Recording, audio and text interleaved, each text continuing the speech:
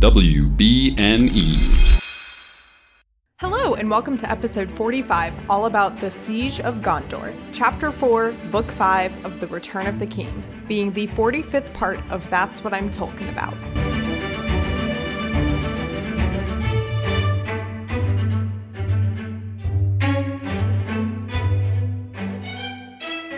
Hello, my name is Mary Clay. If that's too complicated for you, just call me MC. And today I'm joined once again by Haley Simkus of Brandy Lane Publishers and also one of my, common room mates or whatever on the restricted section. I don't know if we've actually, established like a name for the group. Yeah.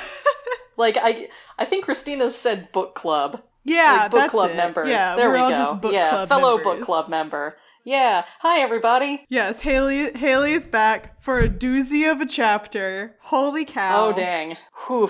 I don't think I realized, it's also kind of on the longer side compared to how these chapters have been. It was a little over 20 pages. Mm-hmm. But it was also one of the only times thus far in this series / book, whatever, that I was like, I'm turning the page to find out what happens next. I'm reading. I want to sit here and finish this rather than oh my God, another page about landscape, another page about horses. Yeah, no, the writing of this chapter is so drastically different from most of the rest of the series. The sentences are very short. You get a lot of repeating phrases, especially towards the end. This is the chapter where you read it and you're like, oh right, J.R.R. Tolkien literally fought in World War I.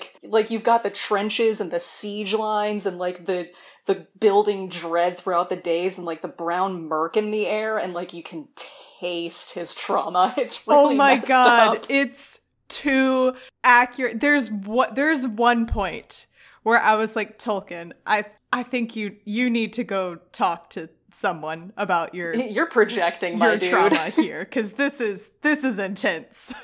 Even for you, bud. But yeah, he does a really good job of setting the tone and the mood for this, where it all feels kind of hopeless. You feel and almost trapped with them. The most messed up part is that this whole chapter is from the most innocent character's perspective. Oh. It's all from Pippin's perspective. It opens with Pippin being like, what time is it? Is there breakfast? Yeah. Yes. And then it ends with the friggin' Witch King of Angmar. It's messed up. Oh my God. Because, you've just got little baby Pippin, he's not taking it seriously at first. And then as the days go on, it's the way that it's written, it's almost like it's delivering a report.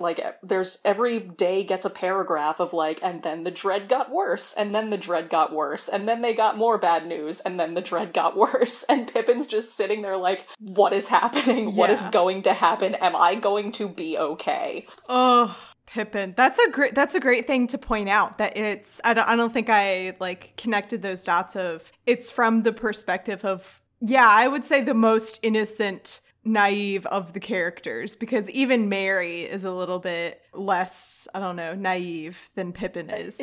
Mary's just a little more of a pragmatist, and I think that my perception of kind of the way that Tolkien projects on his characters is that the two that he, I think, identifies the most closely with are probably Pippin and Faramir.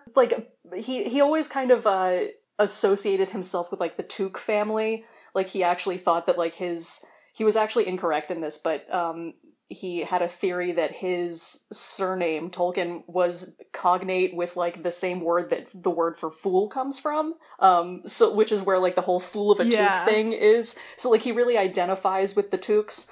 And I think he really identifies with Pippin because he kind of saw himself as being sort of a fuddy-duddy, nonsense person, which he kind of was.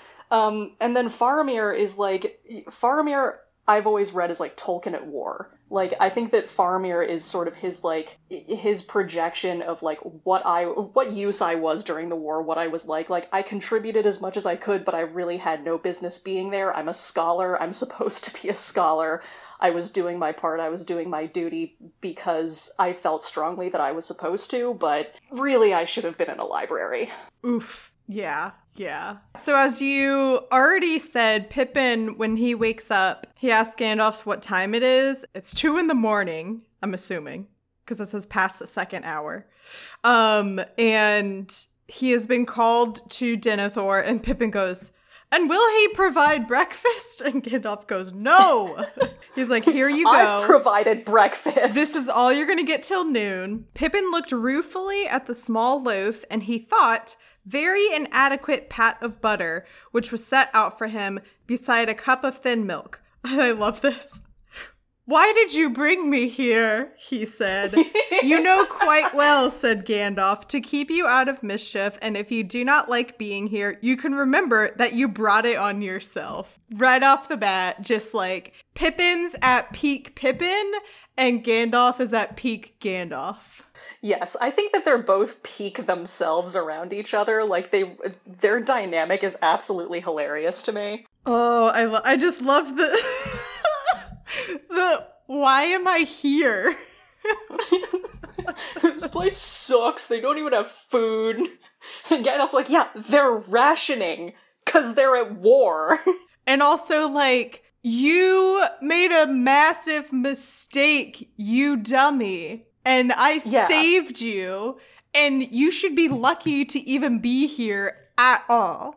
You are lucky that I'm talking to you right now, and I'm only doing it because there's no one else to talk to. Shut up. Oh, man. Gandalf is so done in this whole chapter. I love it, I love it. And, like, he has a right to be. Oh my god, yeah. So, so they report to Denethor, and Denethor is like, "So, Pippin, what abilities, what talents do you bring to the table for this war?" And Pippin's like, "I can sing. I mean, the songs that I know probably aren't appropriate for the situation because all of our songs are happy and usually they're just all drinking songs. And that's just like wildly inappropriate for this context. But I can sing anyway." It's like a reverse job interview. It's like you already have the job, and then they're like, "All right, so what are you gonna do for us?" It's like, I have no qualifications, and I'm sorry. Yeah, he has 0 qualifications. Maybe you should have looked at my resume before accepting my oath of service. But that's on you, my dude. Right. Like Pippin would have a resume. He has a CVV. And Denethor's like, "That's okay. It's all right if your songs are a little more lighthearted than fit the situation, because we need some cheer right about now." And also, what's weird is that, like, Tolkien wrote this part where Pippin's like, "Yeah, I can sing," and Denethor's like, "Great, you can sing for us." And then in this entire chapter, there's no song. I was amazed. I was expecting for there at some point to be a song like he does in every single other f***ing chapter in this book. And there's no song in the chapter where he wrote a situation where it would make sense for there to be a song. Mm-hmm. He is an enigma. This chapter's way too dark. Like, that's how you know this chapter is dark. That's how you know that, like, shit's about to get real. That's true. Yeah. Yeah, that he didn't do a song. Again, like, this chapter is so different from every other one. Just everything about the style. So, Pippin goes to... Denethor sends him off to, I guess, watch duty, I think. And he's he sends him off to, like, get, like, his uniform. Mm-hmm. I guess they have, like, a teeny tiny uniform for him. Yeah, their little baby uniforms. It's like, this is a child small, but I guess it'll work for you. And then he has him start guard duty, ? I know, right? Just like a side note. So Pippin was like kind of relieved to be able to go out and go to duty because it says, "For Pippin felt imprisoned indoors." And I'm like, boy, you don't know the half of it right now. We are. Yeah. How you doing with that, MC? You how don't you doing with understand. I have made a lot of TikToks, is how I'm doing. Yeah, I'm doing a lot of puzzles. I've got one of a blueprint right now. We have a completed puzzle sitting on our table right now, but I didn't do this one. My roommate did this one. So I can't take any ownership of this. Although That's fair. I do pride myself. The past couple times that she and her boyfriend have been working on a puzzle, I come out of my room and they're like, oh, we're missing, this happened twice. We're missing an edge piece. And I look at the pile of pieces and I'm like, within a second, I'm like, here it is. And then I place it in the last spot and then I just walk away. And I'm like, okay, that's my superpower. That's the only thing I can do here. I've got the same thing with four-leaf clovers. I can always spot a four-leaf clover. So that's what we bring to the table in a war situation. If Denethor asked us, like, being ourselves under siege. So what can you do for Gondor? Well, I'm really good at finding the edge pieces of a puzzle. I'm great at finding things. I'm a finder. I'm not a Hufflepuff, though. Hufflepuffs are particularly good finders. I'm about as far from a Hufflepuff as they get. I'm cusp. I was like, I can't remember if you're Ravenclaw or Hufflepuff. Oh no, I definitely fall on the side of the claw. The claw! But, I mean, there's some puff elements in my personality, I won't deny it. I get it. So... Then, as Pippin is stating their Overwatch, he has this moment where he's like, wow, how did I get here? That's incredible. He has like an out-of-body experience of like, that's crazy. That I'm just sees himself and I'm the Hobbit and I was in the Shire like a year ago. And now I'm probably gonna die fighting for Gondor. What the just sees himself in, like, the context of the situation and is like, oh, I am ill-equipped. I do not belong here. Freeze frame. Yep, that's me. I bet you're wondering how I got here.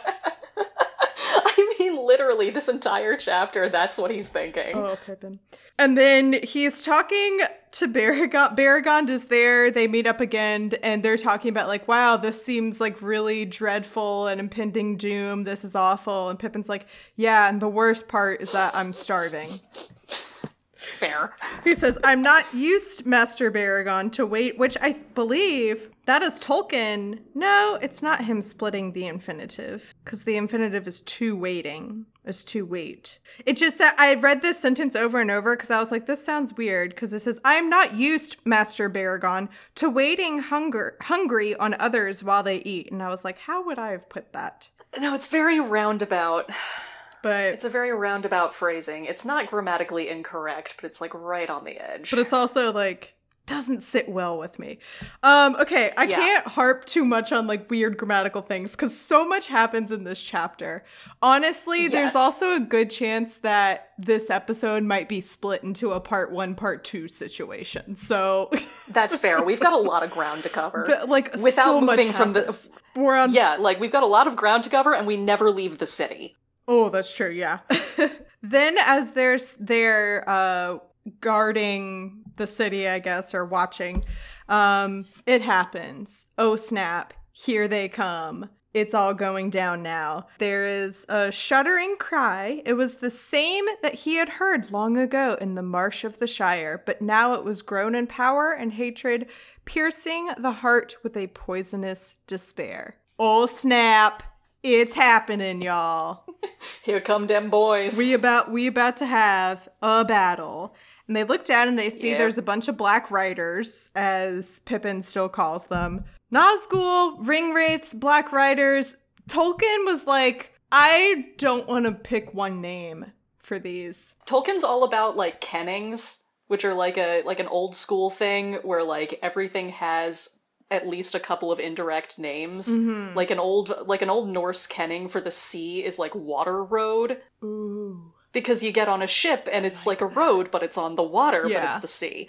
Like, and again, stodgy old linguist with a particular interest in, like, the mythologies of Northern Europe, of course he's going to abuse the hell out of that. Mm-hmm. And he does that with the Nazgul King. Also, like, Lord of the Nazgul, the Dark Lord, the Dark Captain, Witch King of Agmar, the Black How many Captain. Dark Lords do you really need? Yep. He has 20 names for this one guy, and I was like, I'm assuming that's, like, That's the Ring Wraith King that we got a glimpse of in Two Towers. That's the dude who actually stabbed Frodo in book 1. Like he's like the chief of it's the same dude. He's like the chief of the Nazgul. He's like the worst one. Well, I missed that.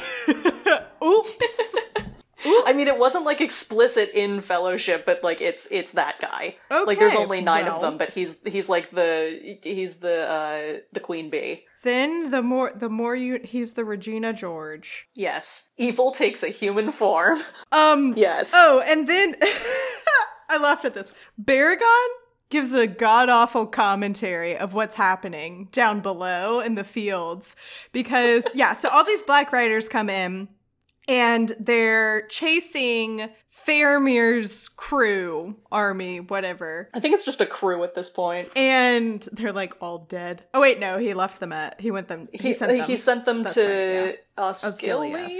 Yeah. Yeah, there you go. So Baragon is like, says, Faramir, the Lord Faramir, it is his call, brave heart. But how can he win to the gate if these foul hellhawks have other weapons than fear? But look, they hold on, they will make the gate. No, the horses are running mad. Look, the men are thrown. They are running on foot. No, one is still up, but he rides back to, it's like back and forth like that for a full paragraph of like, oh my God, they're not going to make it. Oh wait, I think they were going to make it. I'm just hearing it in like a football commentator's voice. Yeah.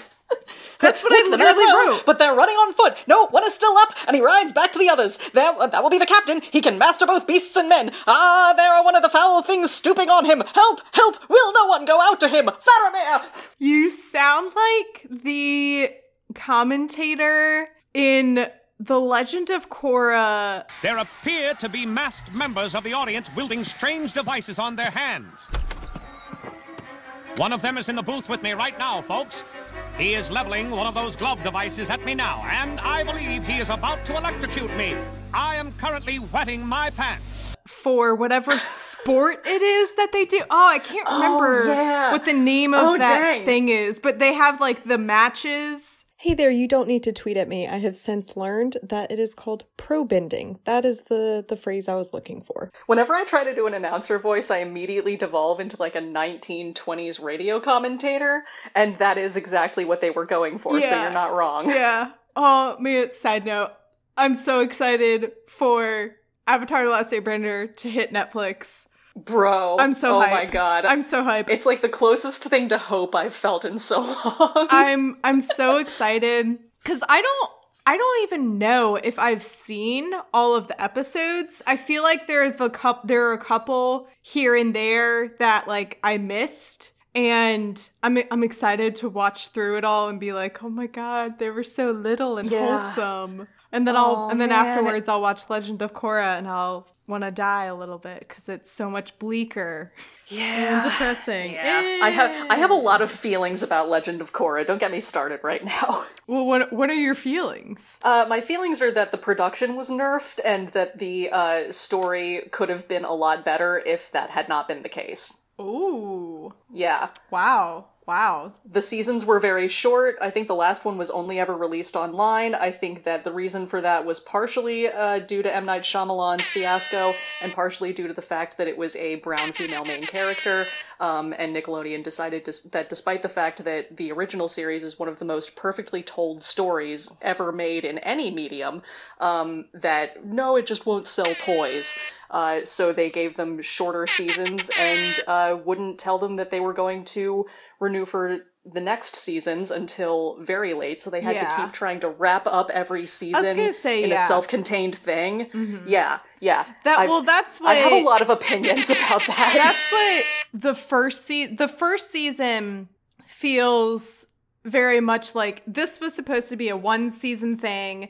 They came in, told this cool story about this guy, the Equalist, or whoever, Amon. Here's the thing, because now you got me started, Nancy. And I told you not to, and now we're here. So, the last, 2-3 episodes of the first season of Legend of Korra is, all exposition and flashbacks. but you can tell from the way that, like, most of that season was set up that they were planning to extend a lot of that into, like, a season 2, and then, like, just they wouldn't confirm them for a season 2 while they were doing production for season 1, and they were like, well, now we've got to wrap up this whole story in season 1, and then they keep having to come up with new self-contained arcs for every season, when they could have had, like, a whole extended thing with, like, introducing the Red Lotus, and, like, getting the Airbenders back, and, like, the whole... Okay. We deep will breaths. return to this at a later date. Who knows? The production team did the best they could. God, I don't even know where I was. Oh, we were talking about Baragon being a Baragon. commentator. That's how we went there. Yes. So Faramir's team makes it through the gates in time. Oh, because I love how Tolkien will, like, he tries to disguise the fact that, oh, it's Gandalf all the time. Like, we know it's Gandalf. They'll be like, oh, a mysterious figure shining in white light, riding on one of the fastest horses ever created, appeared. Who could it be? And saved everything. And it's like, it's Gandalf. And he does it twice in this one chapter. And it's like, it's obviously Gandalf. We know this. You only needed to do that once. Let's just be like, oh, look, it's Gandalf. That's all you gotta do. MC, stop expecting Jerry Randall Tolkien to economize with his storytelling. He's not going to do it. So Gandalf shows up, saves the day, because Nazgul starts swooping down, and right as it's about to, like, get Faramir and everyone, Gandalf shows up, shoots him with a beam of light, which is just, I think, once again, Tolkien being like, magic. Magic. Yeah. Like that, just general magic. Yeah.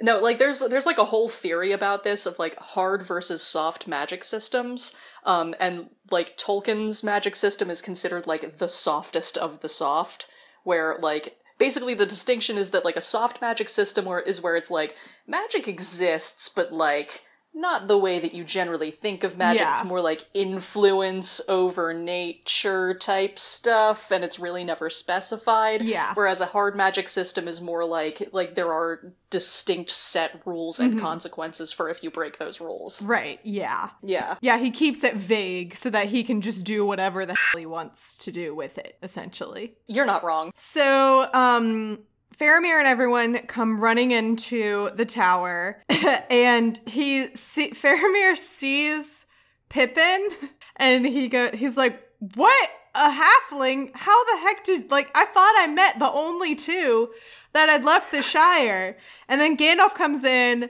and goes, he came with me, but let us not tarry here. There's much to do and say, and you are weary. So I love that Gandalf is like, yeah, he's a hobbit. Yeah. He came with me. Like, long story short, let's just get in there and start talking about how we are, okay? Let's just, we've told this story 1,000,000 times about how the hobbits left the Shire and blah, blah, blah, blah, blah. We don't have time for that.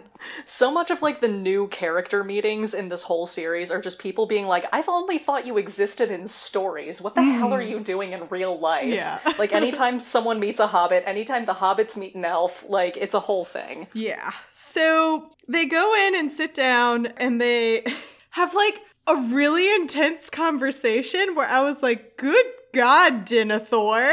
That's your son. I think the first time that I was on your podcast, we talked about how Boromir was going to make sense when you met Denethor. This is what I meant. This is the exact scene that I was referring to. I still don't think Boromir really makes sense. Like, I don't think Denethor helps explain Boromir. Because the thing is that I would understand Boromir a lot more if it was the reverse. If Faramir was the favorite and Boromir was the one that he didn't like, and he put all this pressure on him to be so Faramir and Denethor are talking about, like, what Faramir's done and Faramir was like, oh, I said, are you okay? You're looking around. Oh no, I smell a disturbance. Oh. I was like, is there a ghost? What? No. So Faramir updates Denethor and says, I sent pretty much all of my men to Osgiliath to help fortify that and strengthen that area, because I think that's our area that we need. That, like, if that part falls, we're screwed. And Denethor is basically like, God, can't you do anything right? Even though I think that was the right move to send your forces to Osgiliath. Denethor isn't pissed about Faramir sending his men to Osgiliath. He's pissed because Faramir just got to the end of a story in which he let some random hobbit wander off into the mountains with the Ring of Power. Like, that's what Denethor's pissed about. And, like, the whole thing with, like, the reason that Denethor kind of favors Boromir, because here's the thing, I stan Boromir specifically for Faramir, because Faramir loved Boromir, so, like, that's good enough for me, because Faramir's my boy. Mm-hmm. And the whole thing with Gondor is that, like, here's what Gondor is bordered by. The sea, a desert, fantasy Nebraska, Rohan, and a country of evil, like, that's ruled by an evil, immortal eldritch being that has a grudge against them specifically, and is content to just chip away at their kingdom over the course of centuries. And, like, no one has been helping them this entire time. So, Boromir gets sent out from Gondor to go and, like, discern the meaning of this weird dream that he and Faramir both had. And he turns up in Rivendell, and everyone's just sitting there talking about, like, their lineage and how great they are. And he's like, great, where have you all been? 'Cause, yeah, we've got, like, 2 cities left, and, the evil wizard is still trying to kill all of us. And that's, like, the one weapon right there sitting in front of us that could maybe possibly destroy him. Just throwing this out there, maybe we should use it. And everyone else is right in saying that, like, no, you absolutely cannot use it to kill him because it's just not going to work. Yeah. But you can kind of see where he's coming from, because, like, over the course of centuries, Gondor has gotten very insular just because they're under attack all of the time, constantly. So, like, yeah, Denethor puts a lot of pressure on Boromir, and, like, Boromir usually lives up to his expectations. And now he's just got Faramir, who's kind of a nerd, and hangs out with Gandalf, who Denethor doesn't like, because Gandalf knows more than him. Yeah. So now you've got this very awkward, like, family reunion. Mm-hmm. I would say that's, like, putting it lightly, you know? Mm-hmm. Yeah, like when your dad straight up tells you, like, I wish you had died instead of your brother. So, like, oof. As Faramir is telling Denethor, like, oh, I sent all these people to Osgiliath, what do you think of that? Denethor is like, how dare you ask whether or not I approve of your decisions?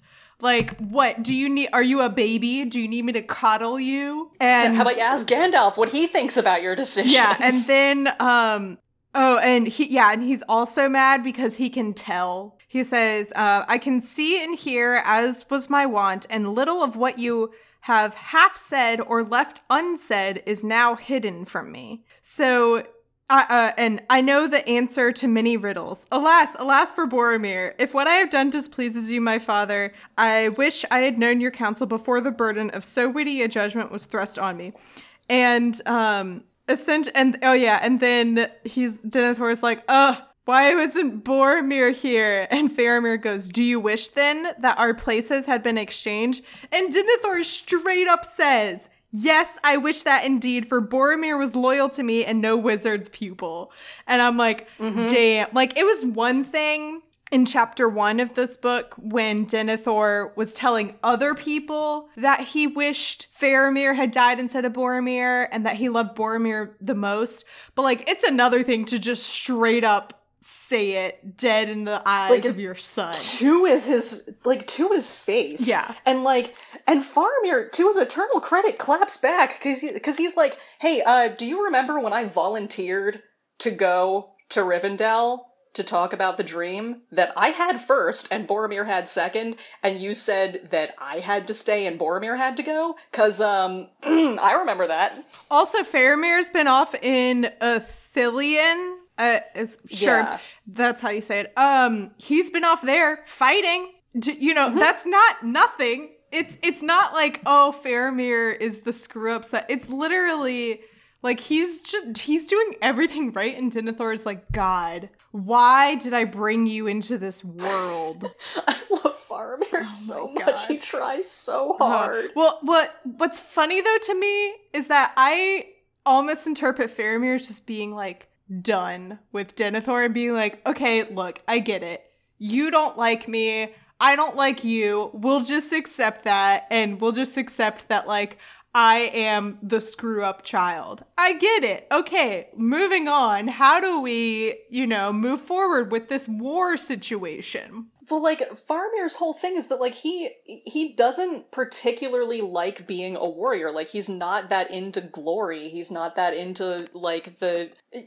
Which is why he's so much the better. Hero. He's just trying to do his best, and, like, that's why the whole Ithilien thing is, like, Ithilien isn't a glorious place to be fighting. He's fighting in, like, skirmishes. Like, there's no great, like, no one's gonna write a song about anything that he's been doing out there. So as far as Denethor is concerned, he's a failure.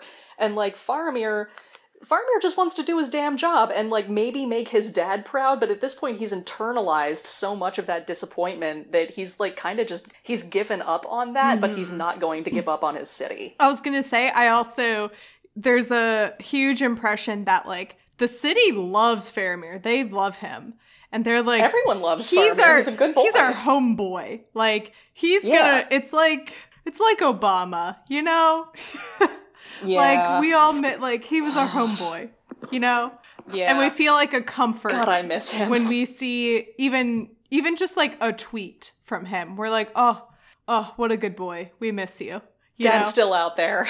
Yeah. And then, yeah, that's what Faramir is like. And he's the hero, what is it? The hero we deserve, but not the one we need. Is that it? He's the hero quote? we need, but not the one we deserve. Because no one could deserve Faramir. Oh, that's true. One person could deserve Faramir. You're not there yet, though.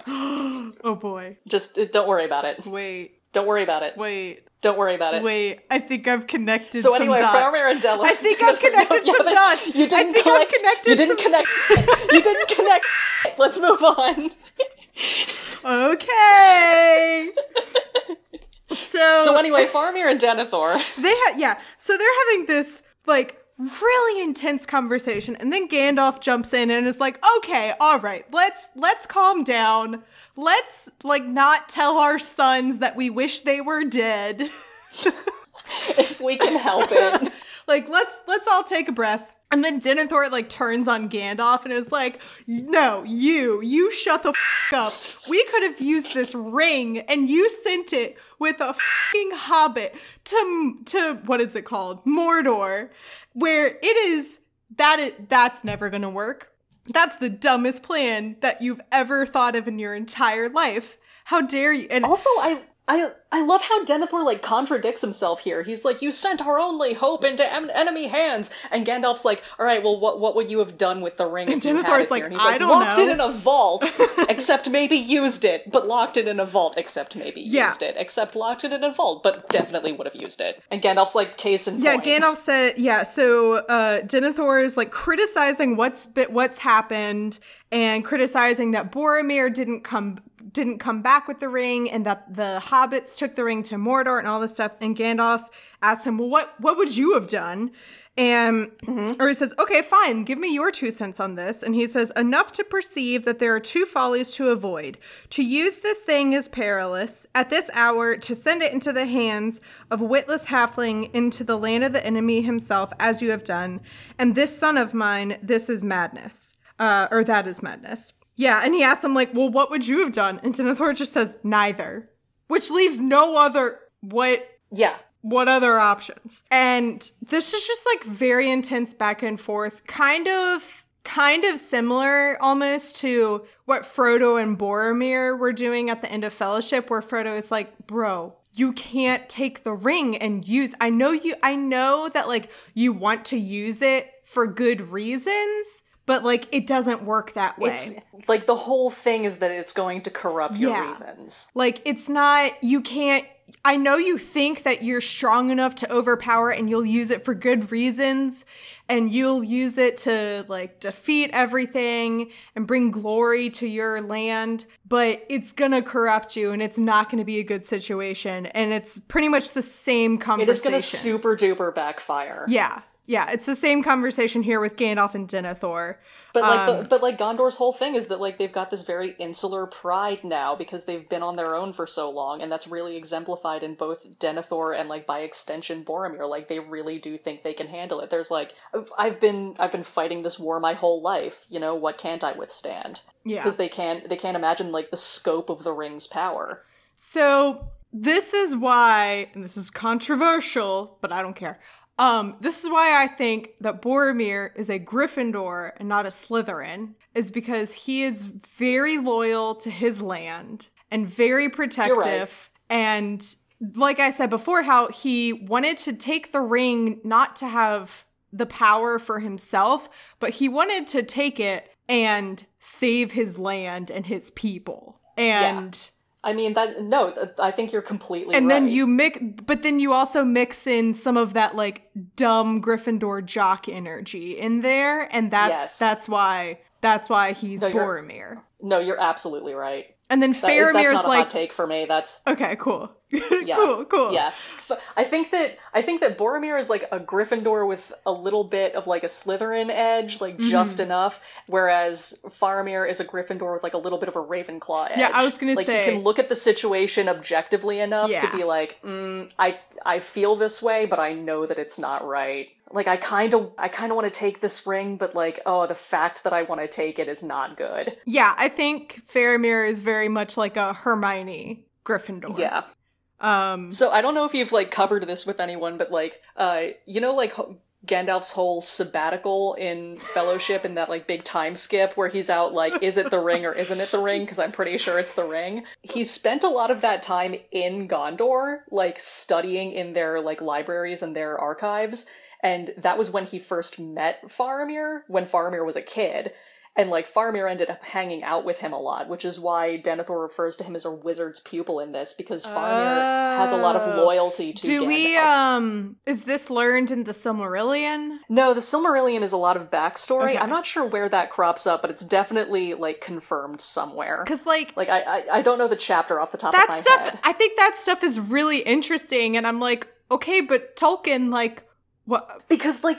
Why didn't you include it? Infuriates me. This is the thing that infuriates me about this series is that like he'll sneak those little like interpersonal connections in there, but with none of the context. The whole framing of the story is that it's a history. Like this is meant to be taken as like the record of a war, and it's a little more interpersonal than like most records would be because it's written from the perspectives of the people most involved. But there are, like, big parts, especially the parts that the hobbits aren't involved in, that are completely skipped. So, or, like, very much glossed over, and, like, that's one of them. And it would have made it, like, so much more engaging, not necessarily interesting, but more engaging to get more of that, like, that political stuff that the hobbits don't necessarily have a lot of interest in, and therefore isn't really explored. Yeah. I think it also helps you to, like, connect with the characters more. Yes. Especially characters like Faramir or Gandalf who, like, we don't really see a lot of, and, like, or with Gandalf when we do see him, he's just being really extra and being mysterious and aloof. Well, because, like, all of the characters, pretty much aside from the hobbits, are supposed to seem like these figures from legend to, like, further juxtapose them to the hobbits who are, like, country bumpkins. And, like... And that framing device is effective, but it does sacrifice, like, those heroic characters as characters a little bit. So you have to, like, get into a lot of the subtext to really start seeing them as people instead of, like, historical figures, which is kind of how he wants them to come across. Mm-hmm. Yeah, so they have this crazy conversation. And Denethor is able to... Even though Faramir never was like, oh yeah, they mentioned this ring that they were going to go destroy Mordor, he's able to pick up on that fact, and then they're eventually able to pick up that, somehow they're able to pick up that they were traveling with Gollum, because Gandalf talks about Gollum when him and Pippin leave later. Yeah, they kind of gloss over Faramir's report a little bit, but I think Faramir's report covers they were traveling with this weird scraggly thing, and I don't know. They went to some weird valley. I don't know. One of my favorite descriptions of Gollum is in Two Towers, and one of Faramir's men is like, "Yeah, I thought I saw something that looked like a large black squirrel without a tail." And that checks out. Yeah, and I was like, beautiful. Easy breezy. Nice. Cover girl. Maybe he's born with it. Maybe he was in a cave for 400 years. Yeah, being corrupted by ancient evil. An evil piece of jewelry. So they gather that the reason all of this battle is coming towards them, has nothing to do with Frodo and Sam, because they realize that Frodo and Sam have probably gotten through because Sauron is turning all of his attention here. And so he's not paying as much attention to his own land, which also is the same logic that Gollum gave them when they were like, this seems kind of dangerous and not a smart way to travel at all. And he's like, Gollum was like, they're not going to be looking this way. He's looking other ways because he has other battles to do right now. And yeah, because no one in their right mind is going to sneak into Mordor. It's Mordor. It's like sneaking into Chernobyl. Someone might do it, but they're gonna die. So why would he have checkpoints set up? He's really not thinking that anyone is going to be trying to get past his enemy lines, because who would be dumb enough to do that? And the answer is two hobbits and a weird frog. And then we just hard cut to Frodo, Sam, and Gollum oh God, this is awful. I hate this. What have we gotten ourselves into here? And Pippin asks him, so is there any hope at all that what they're gonna do is actually gonna work? And Gandalf is like, I mean, maybe, but who knows? It's, they have as good a chance as any of us. And so then they go to bed, and the next day... Oh, wait. Side note, has anyone gone over the name Cirith Ungol? Oh, Cirith Ungol? I think it's Cirith. What about it? Either way, so there's all this dread surrounding this pass. Yes. There's no one knows exactly why it's so creepy, but there's something messed up there. Even Faramir, I think, in Two Towers, warns them, there's some dark, unspoken dread. We know not what it is. Cirith Ungol means Pass of the Spider? Oh, but that makes a lot more sense, given what we know about a certain gluttonous, ancient, evil Spider Queen. Yeah. And, God love Faramir, but, he speaks Sindarin. It's like with medieval lords who spoke Latin. He knows the language. It means Pass of the Spider, Faramir. What the do you think is up there? Wait, spiders? Why couldn't we follow the butterflies? Well, the other thing that he says when he's talking to Frodo and Sam about this is that oh, I can't believe you're going that way. My men will, based on what we've heard, legend and everything, none of us have gone there, but from what we've heard from stories, it's not, don't do that. So I wonder if the old stories that they've heard and have been passed down from this place are about Shelob and about men who went there and were and came back and they're there's a fucking big ass spider in there, man. Well, I think no one ever just comes back alive, or if they do, it's because they did not run into Shelob, but also it's called the Pass of the Spider. You live in a world that is known to have giant evil spiders. If there's a place called Pass of the Spider where people die mysteriously all the time, you can pretty much guess what's going to be lurking up there. Look, these men are men, is my reasoning for that. You're not wrong. That's fair. They need so Pippin and Gandalf. Every group needs a Hermione. And when you don't have the Hermione, things like that happen. Yeah. You know. Just bring bug spray. That's all I'm saying. Bring bug spray. So Pippin and Gandalf. Where is it? Yeah, so they wake up or Pippin wakes up and things have already like been set into motion since he has woke, like while he was sleeping. There was a meeting with just as the council. Let's see so I guess the Council of Gondor or whatever. Yep. And Tolkien just casually slips in this character called the Prince with no further explanation. Doesn't give him a name. Never met. It just said, what of Caer Andros, said the prince, that too must be held if Osgiliath is defended. And then he's mentioned like maybe one or two more times in this chapter of like the prince rode off to fight. I know him. I know him. This is one of those esoteric things. I think he turned up earlier, like around the time Pippin arrived in the city, but this is the Prince of Dol Amroth, which is another one of Gondor's cities on the coast. And he's like, I think that Denethor's wife was like related to him somehow.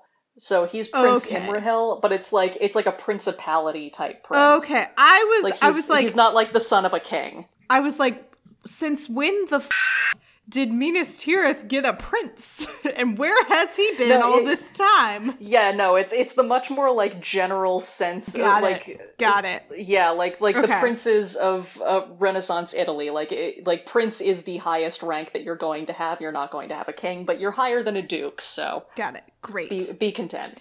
But yeah, that's Prince Imrahil. So in this conversation, they're talking about which sides surrounding them need to be pretty much all of them, pretty much is the gist of it. But like, well, which ones need to be fortified more? The most, yeah. All of them. It's Sauron, so all of them. But they send Faramir and his crew down, I guess, south to the river in the Pelennor. Mm-hmm. I don't know where the Pelennor is except the south. Pelennor is like this is my understanding. I haven't like looked at a map. But it's okay because the map doesn't help you at all because there is really nothing labeled the Pelennor on the map. So the Pelennor is like the floodplain of the river sort of between Gondor and the Anduin, which is like Osgiliath is on the Anduin. So like that's where the pass like across the river is. So they're trying to defend Osgiliath because that's where all the bridges are and they don't want the orcs getting across the river. Because then they're going to like come onto the Pelennor and attack. The Pelennor I think has like a lot of fields, like a lot of what I was like farms and kind of imagining. But it's all been evacuated at this point. Like they know that this is coming. Like everyone is either inside the walls or has been evacuated to points beyond. So the Pelennor is like where this battle is taking place, and it's just like the floodplain around Gondor. Okay, that's kind of what I was imagining, but I wasn't sure. Anyway. Again, this is all from Pippin's perspective, and he has none of this context, so he's as confused as you are. Yeah. And as Faramir leaves, the town says, "The Lord drives his son too hard, and now he must do the duty of two for himself and the one that will not return." So that's just like more evidence of like the town loves Faramir. Denethor fucking hates him. As he leaves, Gandalf is like very out of character and is like, hey Faramir, I know that your dad's hard on you, but deep down, maybe like really very deep down. He loves you, okay? So like, dude, I don't try not to get killed because your dad does love you. I don't want to spoil any part of the movies for you because they're such an experience, but these couple of scenes between like Faramir and like the War Council and Faramir and Gandalf are played almost word for word in the film, and they are gut-wrenching. I love it when they hurt so bad. I'm so excited to watch the movies. Anyway, dude, you're gonna love them. Where is it? So as we're recording this, yesterday was the 1-year anniversary of the tweet that I did that started this all. Which was I tweeted podcast idea. I read Lord of the Rings for the first time, and it's called That's What I'm Talking About. And previous guest who has been on, and my friend Bethany, replied and was like, what? How have you never seen or read Lord of the Rings? How do you not like the movie? And my review of it was like, it's slow, nothing happens, and I don't remember anything from it. And like, given what I remember, given from like reading Fellowship, I'd say that's also a fair assessment of like, it's slow and not that much happens in it. Here's the thing. You're not completely wrong there. But the way that the movies are paced, like now that you've read the books, the movies are paced so that they're much more exciting. Yeah. And a lot of the stuff that, you'll talk about in these chapters of like, you didn't need to do this more than once. In the movies are like, okay, we'll only do it once. Yeah. Like, that's what... Like, we don't need this. That's what I've heard about like Two Towers and Return of the King, is that they do a lot better job of setting up that pacing. They are still long as don't get me wrong, but once you have like the context behind the books and like you have all of that now, like you know what's going on and who's who and like what their personal connections are, everything makes a lot more sense and is much easier to follow and is much more entertaining. And you get like all of the sets and the costuming and the design, which itself gives so much texture to this world and really does all of these long sweeping descriptions justice in a visual format, so you don't have to read 10 paragraphs about the woods. I know, right? Oh, great. I gotta go pee real quick. Okay, potty break. And that is also where we are going to end this week's episode. I know what you're thinking. What? We're only halfway through the chapter. That's because this is just part 1 of part 2. So here is Past Mary Clay with a nice microphone and the credits. That's What I'm Talking About is a proud member of WB&E. You can learn more about that by going to WB&E.org. And you should listen to Bacon and Eggs, the podcast that started it all. And here's more about that right now. Howdy, yokes. I'm Tyler Carlin. And I'm Ethan Edgehill. And we host Bacon and Eggs, a movie lovers podcast. It's the most roll your eyes, I've seen it before concept for a show. But with new hosts, I promise. Each week, we sit down together and watch a beloved movie. We start by looking at some critical and concrete points and let our conversation flow from there. We've covered all sorts of movies, from Jaws to Little Women. From the Lego Movie to the Lego Movie 2. From Marvel to Star Wars. From Back to the Future to Back to the Future Part 2. And tangents from our frustrations with fast food to discussing our fear of the mighty loon. So if you want a podcast that makes you laugh, download Bacon and Eggs, a movie lovers podcast. With new episodes available every Thursday, wherever you get your podcasts, and now on WBNE.org. Ghostbusters 2! My hope and dream was that you would say that. The cover art is by Graphite, aka Vaishon Brandon. You should support him on Instagram at graphite.vmb. You can find the podcast on Twitter and Instagram at TolkienAboutPod. You can also join the Facebook group. It's open to the public. You do, however, need to answer a question just to prove that you're not a robot. You can find me on Twitter at MCWhat'sUp and Instagram MCTurnedDownForWhat. And you can also support the podcast on Patreon at patreon.com/TolkienAboutPod.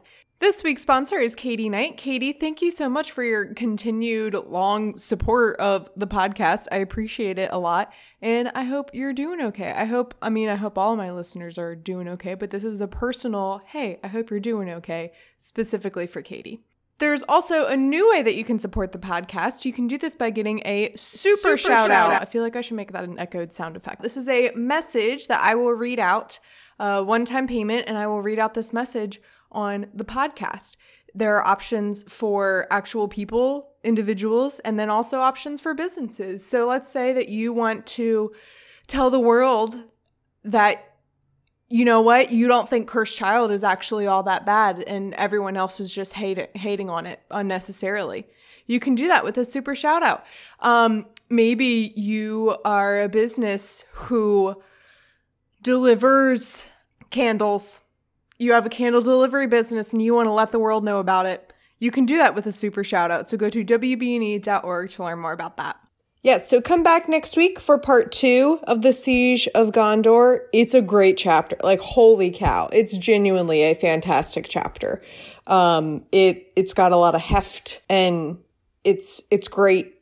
It's great. I keep thinking back on it with like the same fondness I would a really quality cheesecake. I'm just like, that was a fantastic cheesecake. I wish I could experience eating that cheesecake again for the first time. Like, what a great cheesecake. So come back next week for more cheesecake. And that's what I'm talking about. Okay, bye.